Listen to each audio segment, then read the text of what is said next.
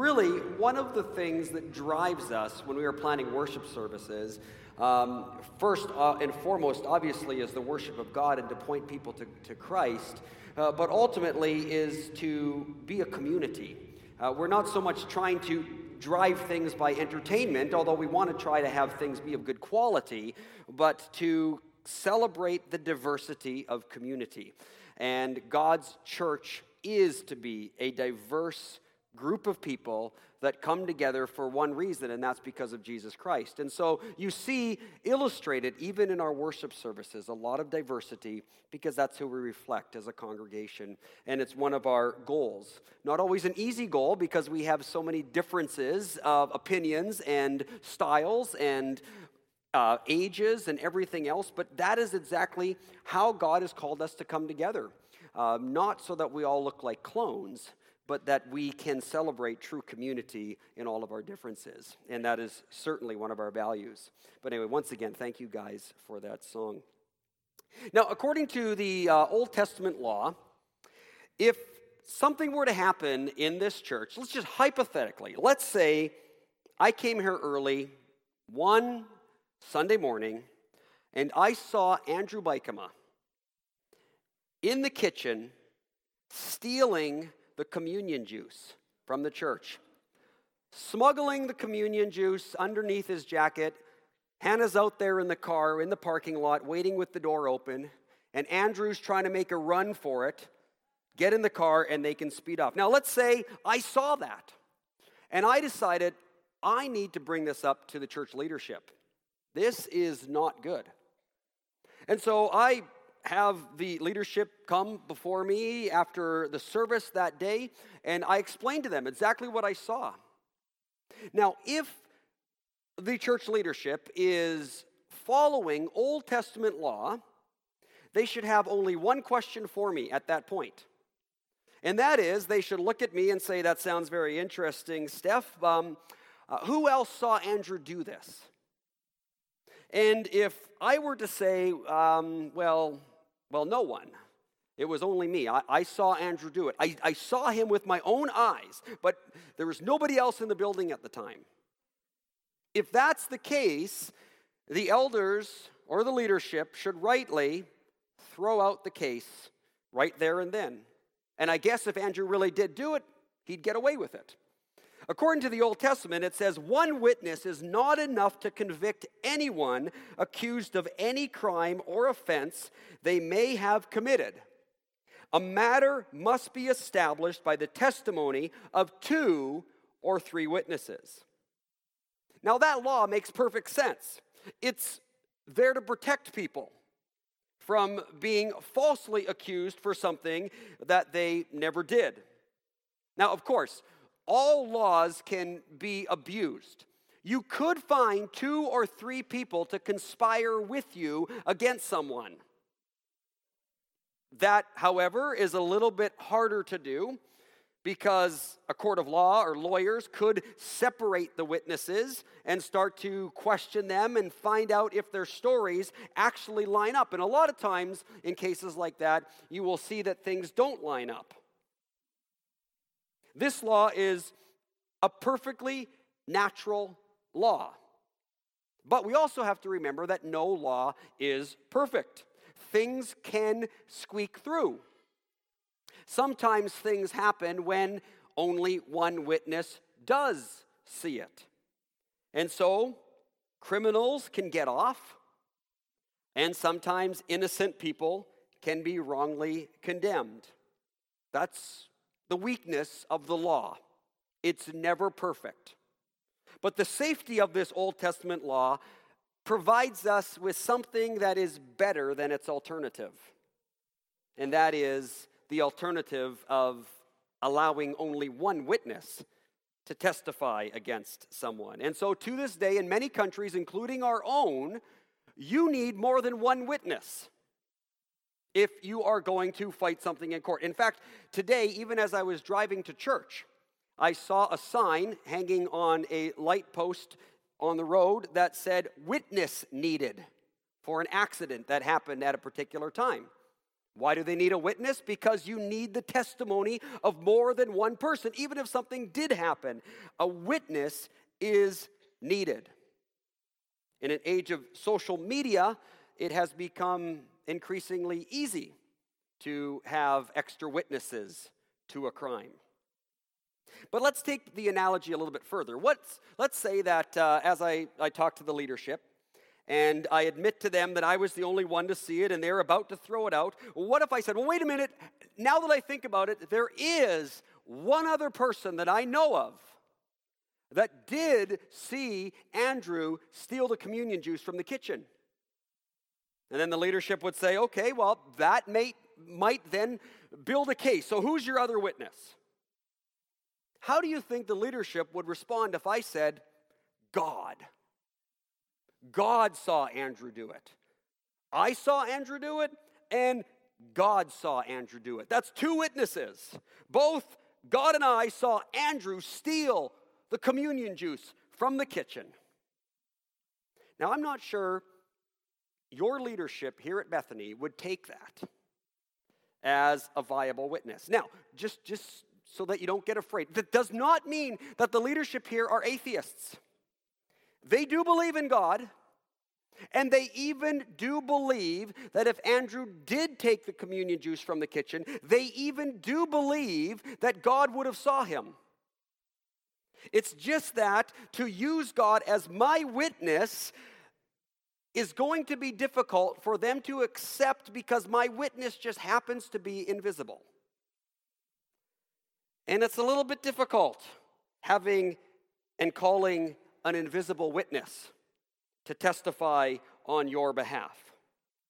It reminds me of something that happened in my first year of Bible college. I had a lady by the name of Heidi, not any of the Heidis in this church. I didn't know any of the Heidis from this church at the time. So it's a totally different Heidi. I was my first year of Bible college. This lady by the name of Heidi, she came up to me and she told me that God told her that we were supposed to get married.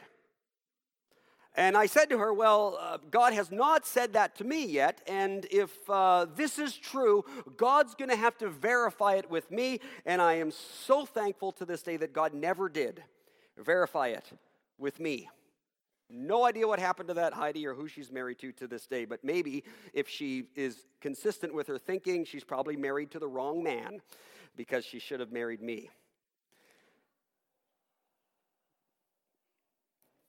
These scenarios, however, are precisely what I found so disturbing with the text that I had to work with this week.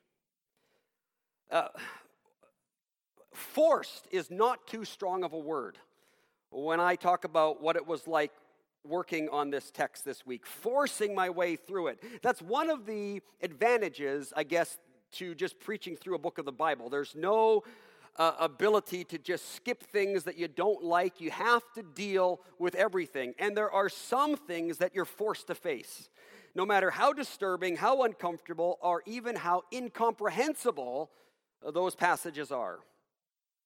And today's passage fits that category. The things that I would wrestle with in regards to someone coming to me and saying, God said this to me, and how easily I would not believe that, are what I now had to face in this text today. So we're in John chapter 8. 12 to 20. I'm going to read the passage this morning, and then we're going to work through this particular text. Jesus spoke to the people once more and said to them, I am the light of the world. If you follow me, you won't have to walk in darkness, because you will have the light that leads to life. This is the passage that we focused on last week. We spent the whole sermon last week just on this one verse. Jesus proclaiming to the people, I am the light of the world. Now, naturally, the Pharisees replied, you are making those claims about yourself, and such a testimony isn't valid. Jesus told them, these claims are valid, even though I make them about myself. For I know where I came from and where I am going, but you don't know this about me. You judge me by human standards, But I do not judge anyone. And if I did, my judgment would be correct in every respect, because I am not alone. And here's where Jesus now appeals to the Old Testament and to the law. The Father who sent me is with me. Your own law says that if two people agree about something, their witness is accepted as fact. Well, I am one witness, and my Father who sent me is the other. And now the people ask him, well, where is your Father? And Jesus answered, since you don't know who I am, you don't know who my Father is. If you knew me, you would know also my Father. Jesus made these statements while he was teaching in the section of the temple known as the treasury, but he was not arrested because his time had not yet come. Now, I find this passage of Scripture utterly frustrating. First off, we've talked about the repeated, audacious claims that Jesus has been making. I am the bread of life. I am the water of life. I am the light of the world. Now, I can sympathize greatly with the Pharisees. In fact, truth be told, if I lived in the first century, unless for some kind of intervention from God, I would have been a Pharisee. I totally get them. If someone were going around my neighborhood today in North Delta, and they were calling community groups together at schools or at social events, and they were standing up and they were saying, I am the bread of life. I am the light of the world. I can guarantee it, I would not be bowing down before this person and saying, obviously you are. I totally believe you. You must be. You must be the source of all truth. I can also tell you that if somebody were in this church and they were leading a home Bible study, and if I were to catch wind that as they were leading this Bible study, they were telling the people in their Bible study that they were the source of all truth, that they were the light of the world, you can guarantee that I would be shutting down that Bible study. That would be completely unacceptable. I would be the first one to stand against anyone making those kinds of claims. And so I totally understand the Pharisees. I think it's completely reasonable when they come before Jesus and saying, you're making these claims about yourself. Well, such a testimony isn't valid. What right do you have to say that about yourself? There are tons of religious leaders in Jesus' day, even in our day. A couple of weeks ago, I showed you from National Geographic 5 people around the world. And there are many more, 5 people around the world who today are claiming to be Jesus. So what makes your testimony valid? Just because you say so? There are many self-proclaimed saviors. Just as, do a little bit of YouTube searching, there are many people who claim to be mermaids. There are people who claim to be elves. There are people who claim to be aliens. Is it true just because they say so? Where's your proof? I want you to validate this. There's nothing wrong with healthy skepticism. If we don't have healthy skepticism, we will fall for anything or anyone. And so Jesus tells them, well, these claims are valid, even though I make them about myself. Now, technically, Jesus is correct.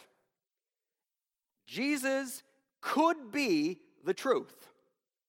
Even though nobody else is a witness to this, even though he has nobody else to back him up, he technically could be telling the truth. When I come before the elders and I tell the elders or the leadership that Andrew was stealing communion juice from the kitchen, even though I have no other witnesses, I could be telling the truth. There's no other way to validate it, but it still could be true. So Jesus is right. These claims are valid, even though I make them about myself. He's correct in the fact that they could be valid. Evidence doesn't make something true. Evidence simply validates it being true. So something could be true even if we have no evidence for it.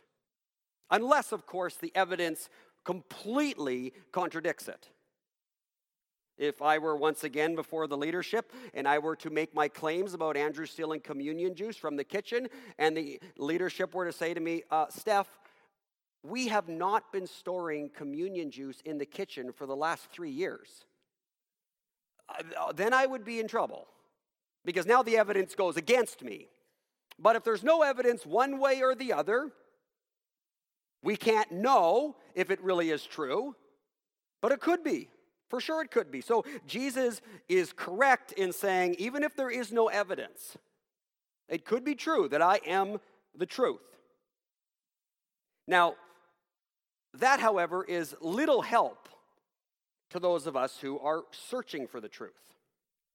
If that's all we can go on, that Jesus is claiming to be the truth, he could be the truth, but we don't have anything to validate it, but he could be right, then it seems like it's just a lottery. We've got thousands of unprovable claims out there. Some of them could be true. We've got hundreds of unprovable claims of people claiming to be the Messiah. One of them could possibly be true. So I guess what we do is we put our money on who we think is the best bet. And so we're going with Jesus. And I guess when the end comes and the slot machine is pulled, we just hope the Jesus number comes up and we're right, because if we're not right, well then too bad for us. Hopefully, we have more of a reason to believe in Jesus over other people than that. That we're just crossing our fingers and hoping that he is right, taking Jesus at his word, not taking other people at his word, for no other reason than, well, this is the tradition we grew up in, and so we're just going to place our bets on Jesus. And so here's where I find then Jesus' claims so irritating. When pushed and asked, you cannot be your own witness. If something is to be true, we need more than one witness. So who else are you going to bring to court to testify on your behalf? And Jesus says, okay, well, I'm not alone. The Father who sent me is with me. I am one witness, and my Father who sent me is the other. Now, Jesus is not talking about Joseph here. As we see from the passage as follows, he is speaking about God. Jesus answered, since you don't know who I am, you don't know who my Father is. If you knew me, you would know my Father. Now, here's what I find so frustrating with this. Two problems, there's more, but two main problems, is first, my first objection is what I call the God card. Jesus pulling the God card. To me, it's not valid. How do you prove that? I would hope that if I were to come before you as your pastor, and I were to say, guess what, everybody?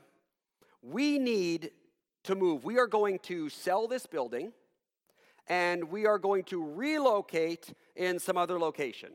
And a lot of you would say, well, I don't think that's a good idea. Some would say that is a good idea, and we'd have a healthy debate. But then I say, wait. There's no reason to debate this. God told me we are supposed to do this. Now, what are you going to say? That is completely unfair. You can't pull the God card, because now, how do you disagree with me? Either you got to say that I am a little bit loopy and I wasn't hearing from God, or if you're against it, you got to argue against God.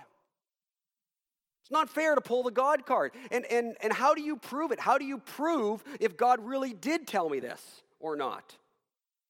And so how does it help Jesus' case when they say to Jesus, what proof do you have to say that you are the light of the world? What help is it for Jesus to say, well, I claim it, that's one witness, and God in heaven also believes that?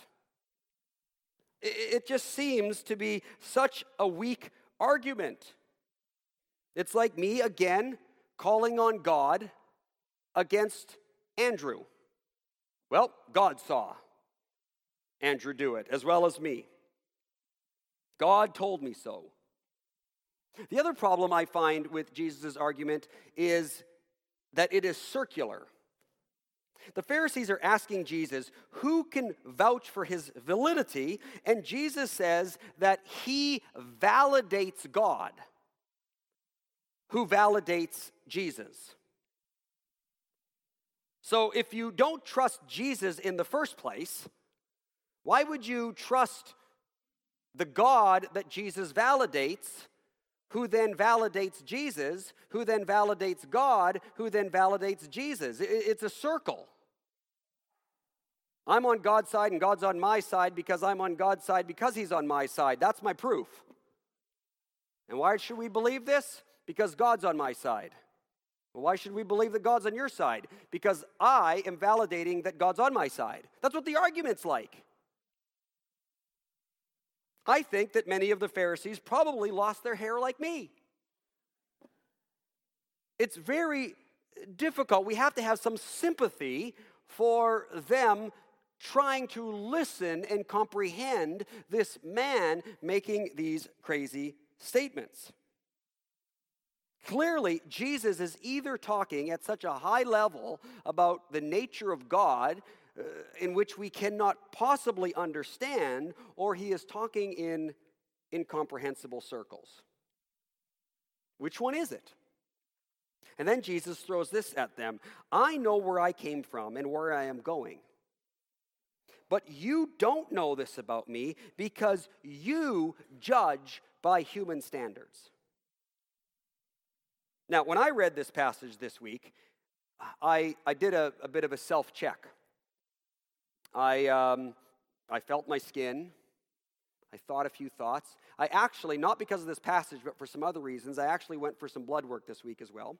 And when I began to put all the data together, guess what I discovered this week? I'm a human. I'm a human being. And so when I read this, and Jesus says, as if to condemn me, you don't get this because you're judging by human standards, I'm thinking, but that's because I'm a human. How else am I supposed to judge things? I cannot look at this from the perspective of my cat. I cannot look at this from the perspective of a giraffe. I cannot look at this from a perspective of an angel. And of course, I cannot possibly look at this scenario between you and the Father from God's perspective. The only perspective I can look at this from is from a human perspective. So what are you expecting of me? And that is precisely where I got stuck in my sermon writing.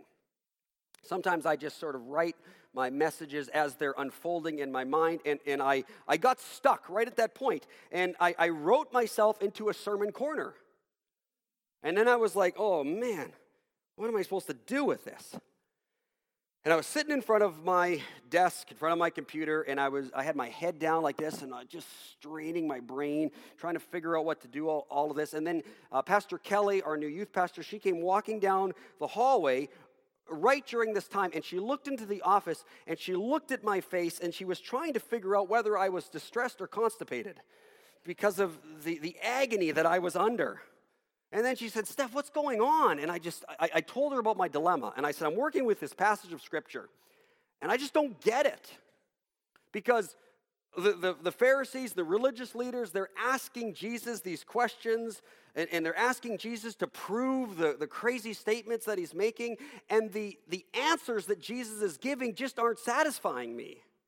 I mean, I've heard of a lot of different religious leaders make the exact same claims as Jesus made. So why should I believe Jesus? Just because he says so?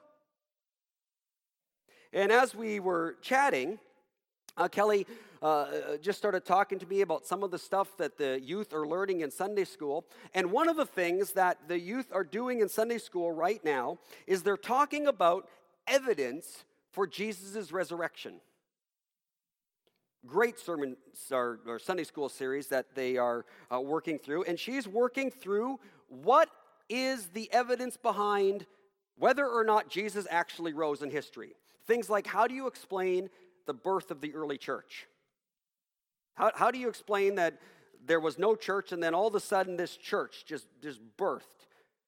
Did it all birth because some guy died on a cross? Hundreds of people, thousands of people died on a cross. How do you explain that some of the earliest church fathers, like James and Paul, were completely antagonistic towards the Christian faith, and all of a sudden did a 180-degree turn, and now we're following it? Why would they do that?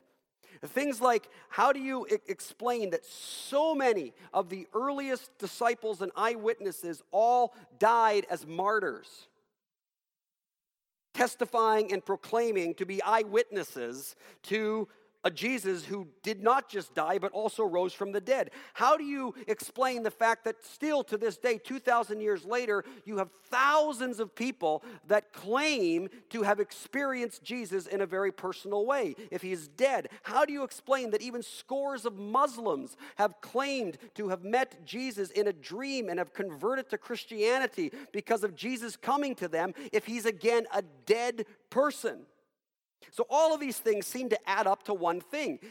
As weird as it might be, as unscientific as it might be to fit our paradigms of how things always work, something happened in history that goes against all the normal ways of how things work, and that is that a guy named Jesus died on a cross and then actually rose from the dead.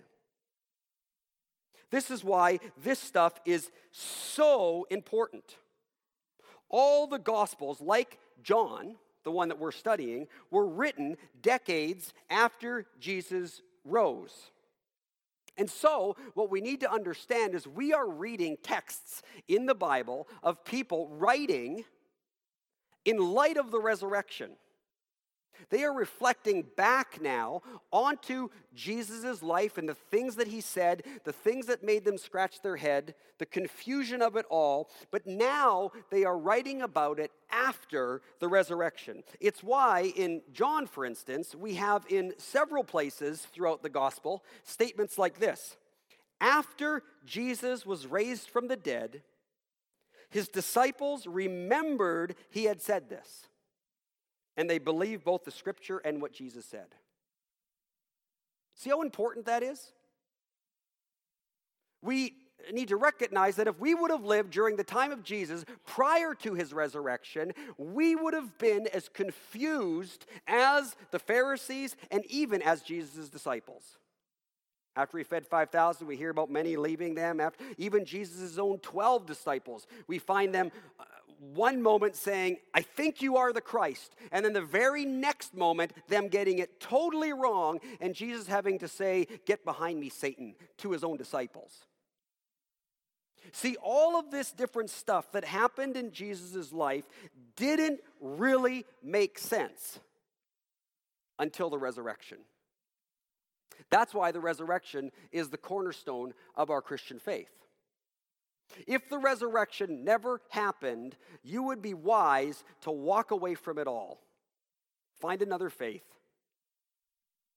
The resurrection has to be fact and has to have more than one witness to it. That is why Jesus' resurrection and after the resurrection is when all the light bulbs started going on. These kinds of speeches that Jesus made started to make sense. Paul says the same thing. Opening his letter to the Romans, he writes, the good news is about God's Son. He was shown to be God's Son when he was raised from the dead by the power of the Holy Spirit. He is Jesus Christ our Lord. Do you hear what Paul's saying there? When Jesus said, the Father who is in heaven also testifies on my behalf, Jesus was speaking into the near future. He wasn't so much saying to the Pharisees standing before him right there, the Father whom is invisible, who you can't see, is claiming me as valid as your Savior. And you're just supposed to believe it. You're just supposed to take my word for it. He was not saying that. what Jesus was doing is planting the seeds and preparing the hearts and the minds of the people, so that when God raised Jesus from the dead, that's when God validated Jesus. See, Christianity is not based on some internal mystical experience. I believe it because it feels true. It's based on reliable, objective, historical fact. It is a faith that is based on truth and reason and history and fact.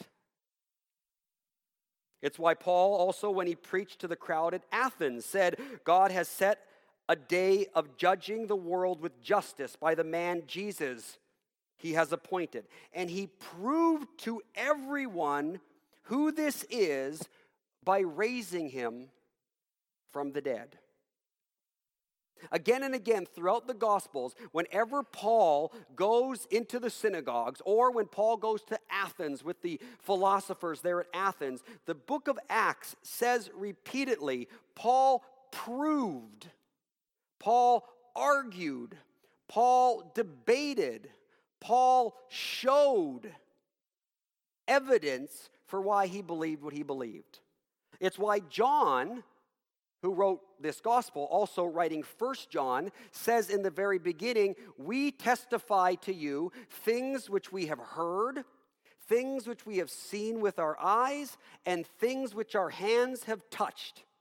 It's why Peter, writing in his letter, says, we are not telling you cleverly invented fairy tales, but things that happened before our very eyes.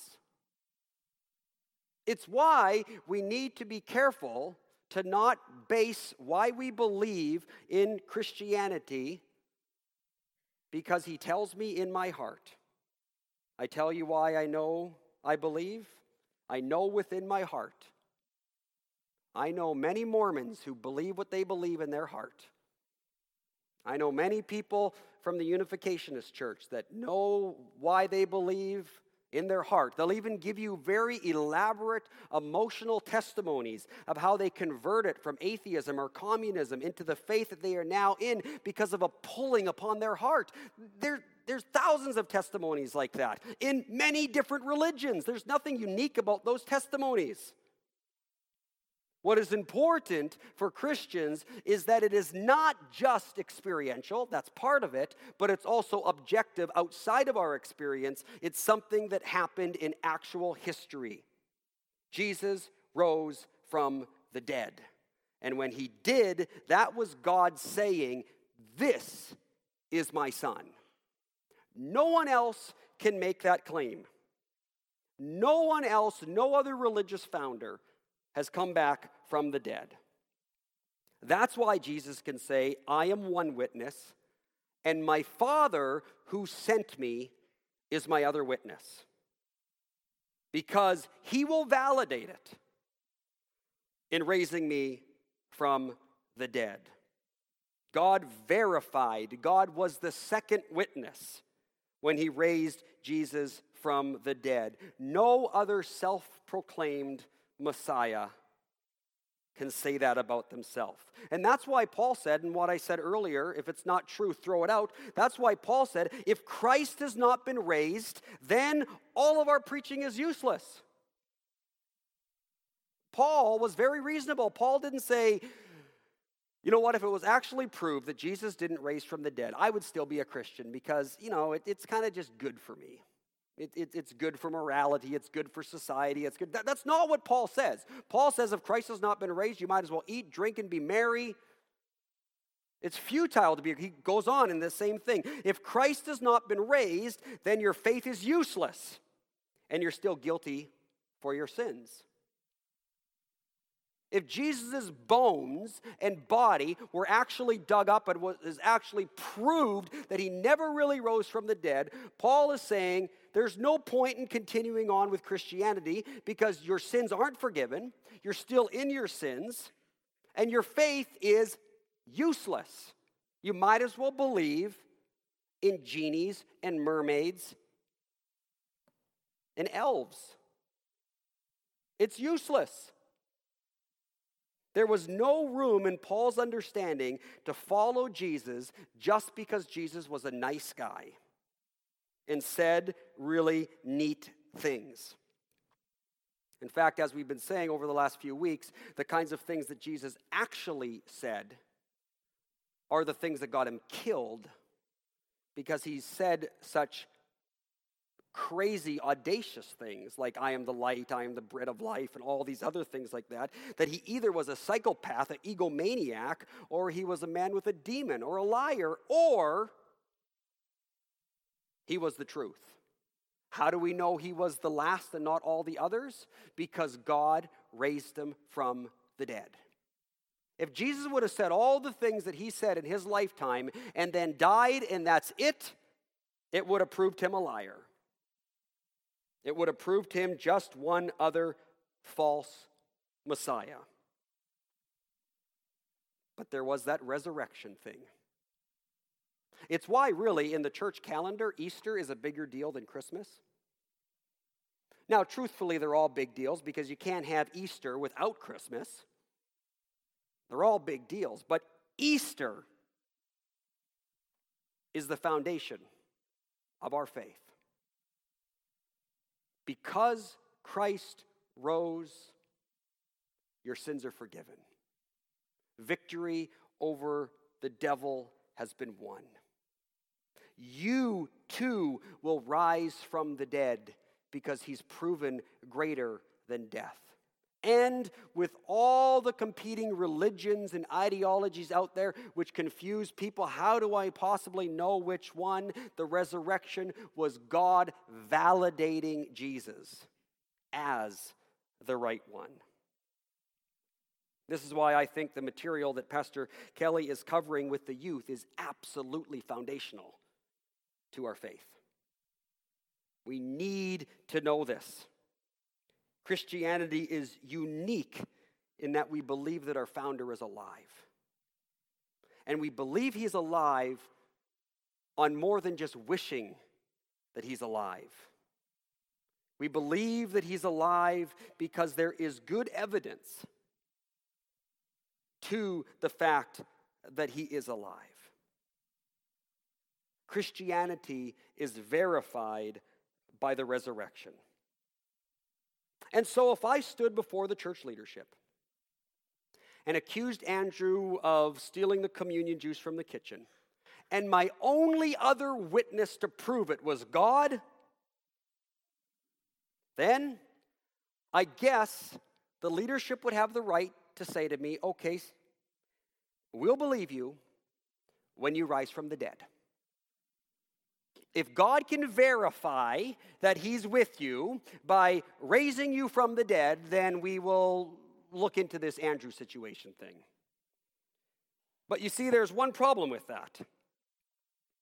And that is, unless I am the Messiah who can interrupt God's timetable, my resurrection is going to happen the same time as all of yours. And that is, my resurrection is going to happen when Jesus comes back again. Which makes the whole communion juice thing kind of a moot point. See, for only Jesus' resurrection happened in the middle of time. Only Jesus' resurrection interrupted the flow of history. It did so to verify Jesus as the Messiah over sin and death. For the rest of us, we wait till he comes back again. Paul says, but in fact, Christ has been raised from the dead. He is the first of a great harvest of all who died. Jesus is the first one. None of those Old Testament saints raised from the dead. Jesus is the first one to raise from the dead. And then it says there is an order to the resurrection. We sometimes get the chronological order of God's things mixed up. And Paul lays it out very clearly. There's an order to this resurrection. Christ was raised as the first of the harvest. Then all who belong to Christ will be raised when he comes back. God verified Christ, Jesus, as his Messiah by raising him from the dead. All of us who are in Christ will be verified by God as his true children when Jesus comes back again, whenever that day is, and the trumpet sounds and the graves open. And we are raised with the one who conquered death to be with him for all of eternity. It is because of the resurrection that Jesus can say, I am not alone. The Father who sent me is with me. Your own law says that if two people agree about something, their witness is accepted as fact. I am one witness, and my Father who sent me is the other. When reading the Gospels, we need to understand that we need to read them with the resurrection in mind. We read the Gospels and we interpret the Gospels in light of the fact that we know how it ends. That these statements about the Father and I are one, these statements about destroy this temple and in 3 days I will raise it up. All of these statements, which seem crazy when Jesus said it, made sense at the resurrection. The temple he was talking about wasn't this structure here, it was his body. He is one with the Father because his Father verified it by raising him from the dead. That's never happened to anyone before. No other religious leader can ever make the claim by the simple fact that no other religious leader has ever been verified by God by being raised from the dead. That is why only Jesus can say, I am the way, the truth, the life. Only Jesus can say, I am the bread, I am the water, I am the light. All other claims by anybody else to say those things about themselves is demonic.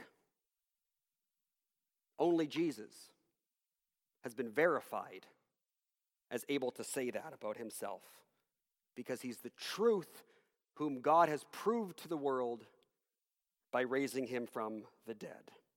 And only because God verified Jesus in his resurrection do we, his followers, bow before him and no other. Let's pray.